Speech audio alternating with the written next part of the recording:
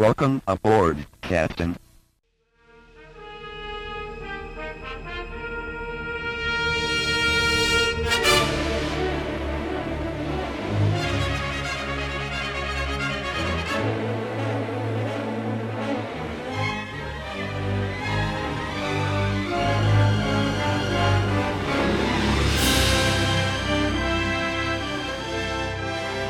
Welcome back to Wrath of Khan Minute, the podcast where we talk about Star Trek II, The Wrath of Khan, 1 minute at a time.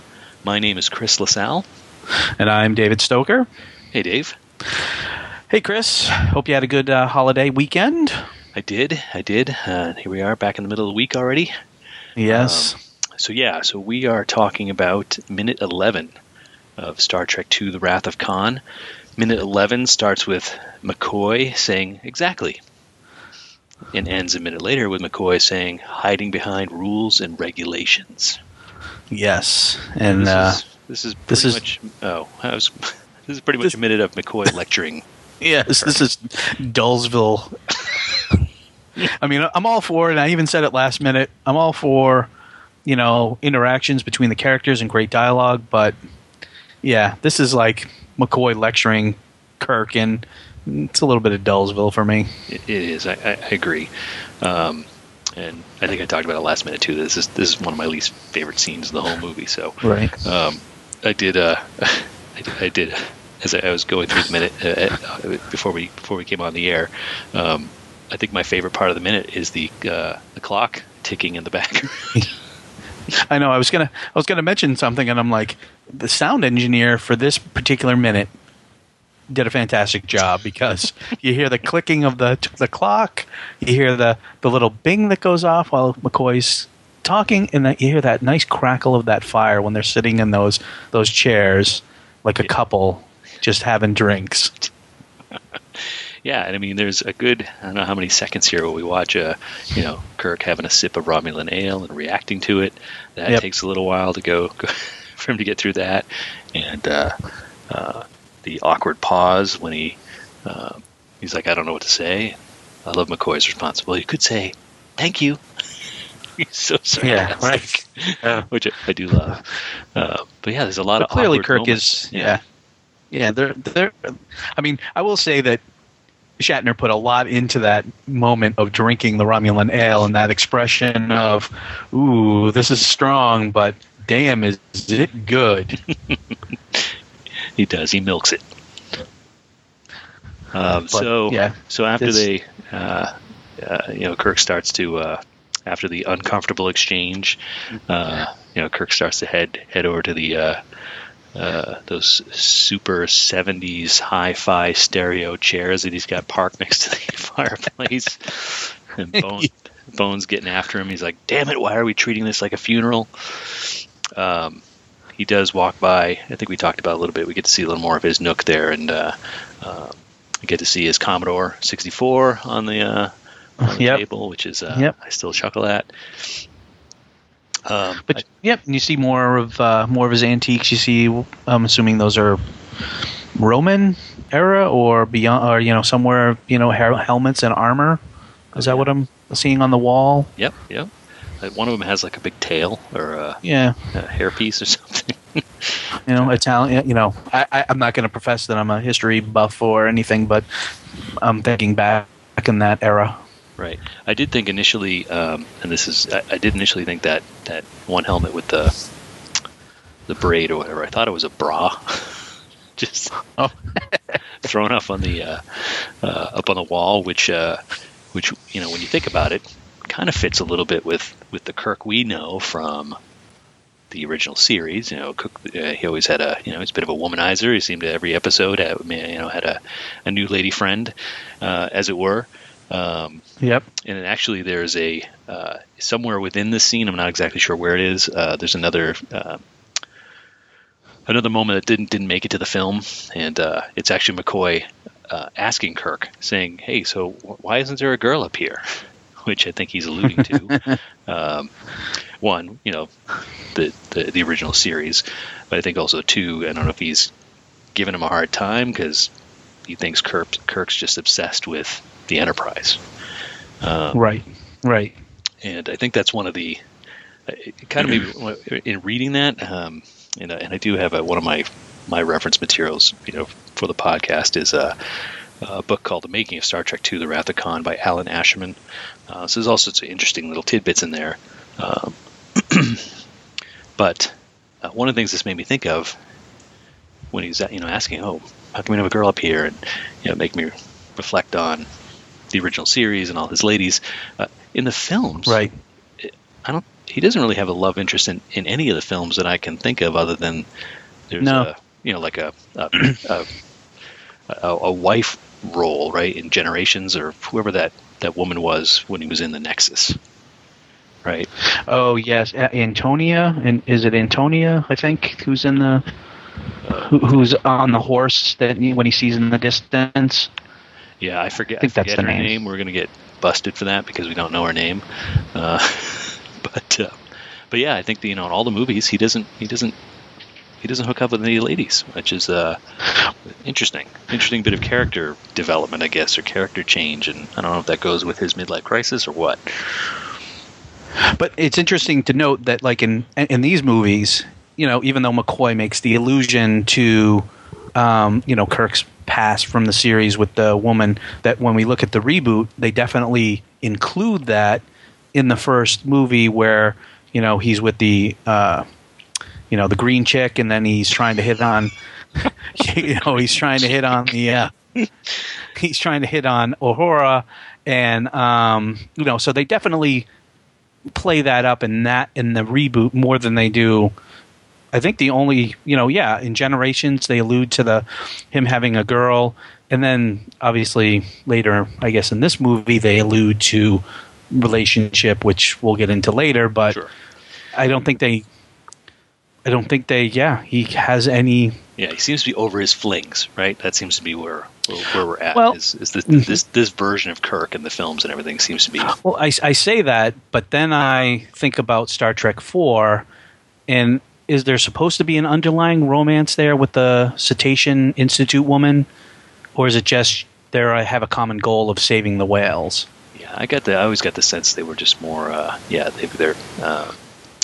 I don't say colleagues is the right word. Right. They've got a common goal, right? She wants to save the whales. He wants to save the world. It's so there was just that mutual passion.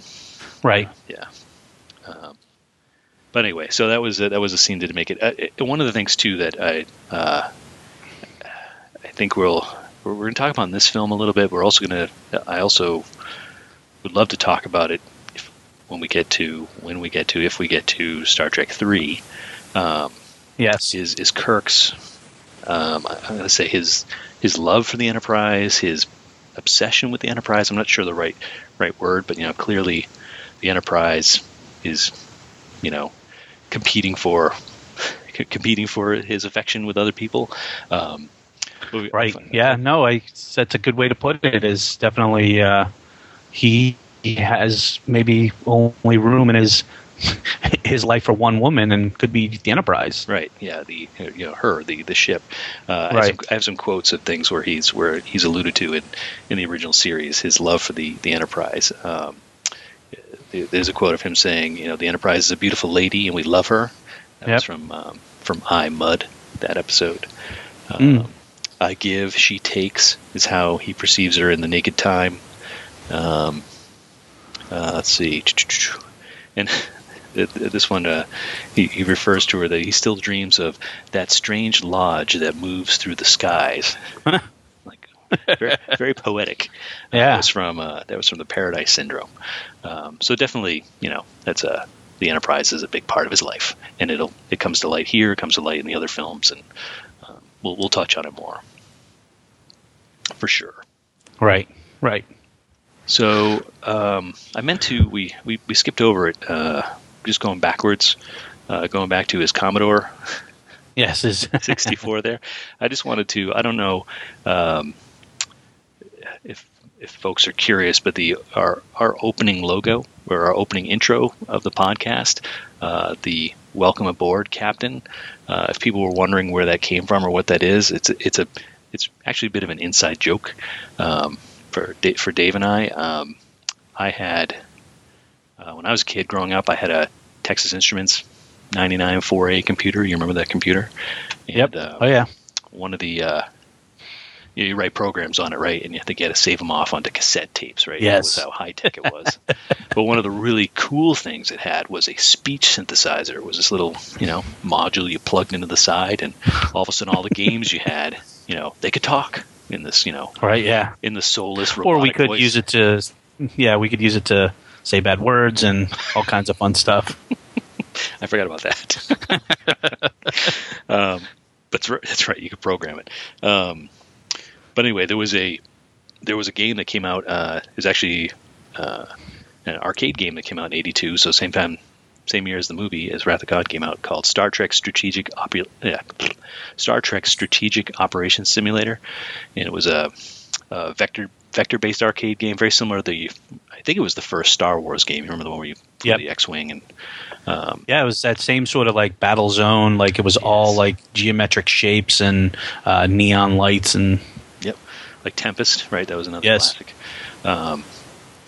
So in the Star Trek arcade game is when you put your quarter in, you get the opening logo, the opening notes of the Enterprise theme, and then the voice of Spock says, "Welcome aboard, Captain," and it's like, right. Oh, it's Spock, it's Leonard Nimoy. How'd they get him in there?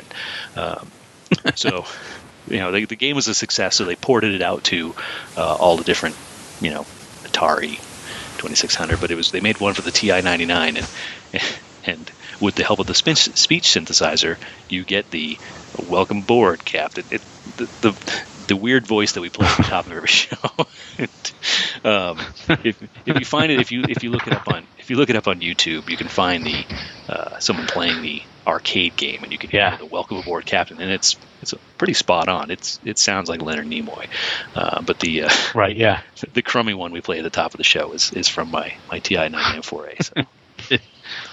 Anyway, a little fun. I just remember that from again, us growing up and going over your house and playing with that, and when we were talking about doing the podcast, that was the first thing that went through my head was, "Oh, welcome aboard, Captain." That's a great way to start the show. Anyway, so what else we got? McCoy, lecture, sitting in the funky retro chairs, cool fireplace. I think we're finally getting to the heart of what is bugging Kirk, though. We're finally sort of, what his problem is and why he's had an attitude through these few minutes that we've seen him already, even when he was, I'm not a drama critic, or, his shortness with, Savick, and, even the discomfort when Spock says happy birthday. We're building up, and we're sort of getting to that resolution of what is going on with him. And we're sort of, between this minute and next minute, we're finally getting the answer to why he's so angry. McCoy's figured it out, right? Yes. McCoy knows he should be on the Enterprise. He should be commanding that ship. Yeah. And I still, how old am I now? I'm in my 40s, right? And I still giggle when McCoy he says bull. He calls him on it, and it's still 11-year-old me giggling like, "Oh, McCoy said bull." That's like the equivalent of swearing in Star Trek.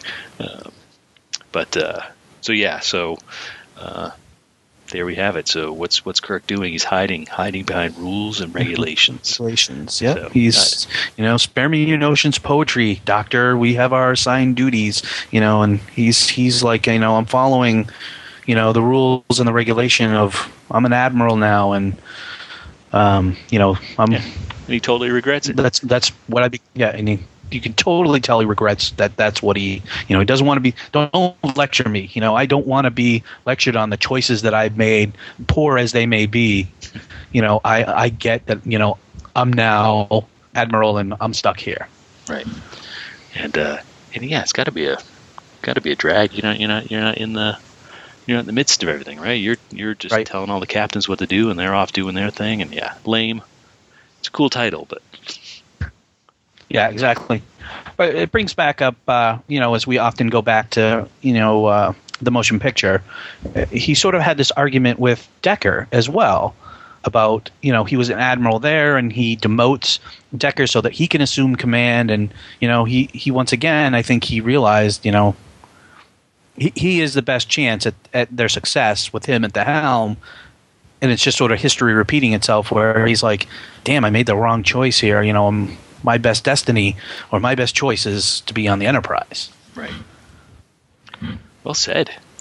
Which again brings back that whole love of the Enterprise and, that's the only woman for him sort of thing. Yep. And there you have it. Yes. Boring minute. We're selling this episode, let me tell you. Just skip it. Skip it. Go to the next minute. Well, that was all I had in my notes for this minute. Yeah, I think we're expanding on. We're finally getting to the resolution of Kirk's anger, and I think few minutes coming up is going to be spectacular. Yeah, agreed. All right. Well, then, why don't we wrap this one up and move on to some more interesting stuff, shall we? Sure. So, yeah, in the meantime, everybody, if you could just help out the show by going to iTunes and giving us a rating and a review, that would really help us out. We'd love to be the number one podcast out there on iTunes about the Wrath of Khan. Yep. So your ratings and reviews will help us with that. Much appreciated. You can also go check us out on Twitter, WOK Minute on Twitter. You can check us out on Facebook, Wrath of Khan Minute Podcast. And again, we also have an Instagram. We have an Instagram account now too, so that is set up.